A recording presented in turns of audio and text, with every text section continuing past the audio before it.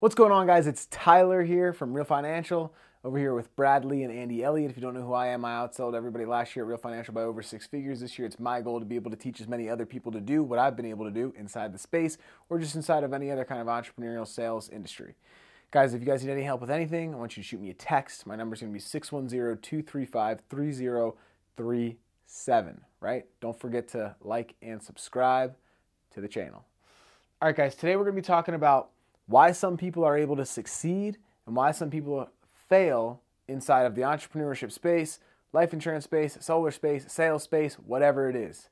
Guys, we have an example up here. We got Susie Joe and Billy Bob over here, right? Two people, they're both getting started inside the insurance industry. They're both getting started inside the solar sales.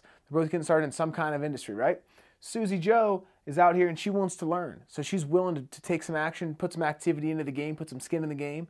And Susie Joe's going to go from, we're going to put there's different levels here, and we're just going to say 1, 2, 3, 4, and 5, right? And Susie Joe is, it's week 1, right? She's getting in there, and Susie Joe has a lot of activity, but she stinks right off the bat. And so does Billy Bob. Billy Bob sucks. They're both terrible at the beginning, which is what happens most of the time that we start something new or we try to become an entrepreneur. We're not good at first. It's normal, right? So they're both here at level 1. Billy Bob is going to be at level 1 as well. Now, Susie Joe is over here like, hey, mentor, hey, leader, what do I do? What do I need to do to get better? How can I change things? This is my numbers. This is what happened this week. I want to get better. I want to learn. Mentor's like, hey, do this instead of that. It looks like you had success with this, so we're going to keep having you do this. Susie Joe is able to level up. She gets to level 2 because she's able to learn from her mistakes. She's able to put the experience and the knowledge and the wisdom that she's taking from the experiences that she's having back into the decisions that she's making into her business. So Susie Joe levels up to level 2.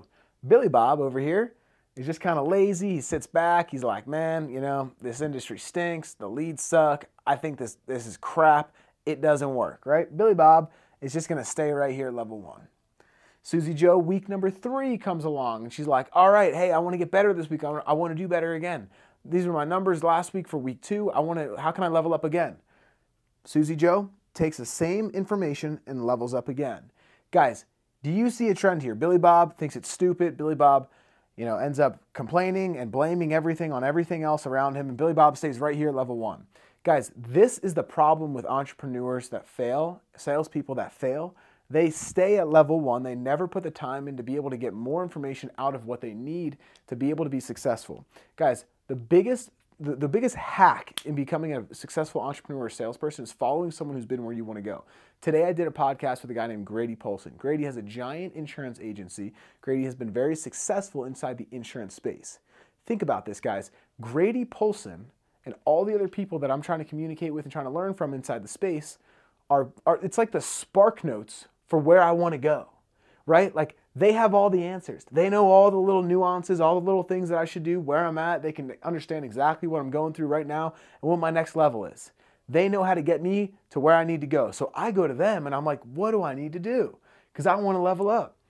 It's like in school, if you guys ever had a book report and you're like, man, I don't feel like reading the whole entire book. So what do? You go to SparkNotes. You guys go to your mentor. You guys go to the person who knows the answers. And you just have to ask them the questions and figure out how to get to where you want to go, right? So the reason that I'm bringing this up and the reason that I'm talking about the mentors in life that I'm around and I'm experiencing these things with is because, guys, if you don't plug in, if you're not reflective, if you're not constantly trying to grow, if you're not putting the failure if you're not using the failure for good and trying to get something back out of it, the failure it's for nothing, right? So we want to learn from the things that we're going through, learn from those past experiences because we're going to be more educated, we're going to have more information, and now I'm able to make better decisions. I know what works and what doesn't, so I'm able to do better, right? And sometimes, guys, like at the beginning, it's just so much easier to kind of get in there and do some of the work to be able to sift through some of the stuff that you need to figure out and that you need to learn, and you kind of figure out what you're good at, right? Like it's like a staircase, right? Like let's say Susie Joe and Billy Bob are down here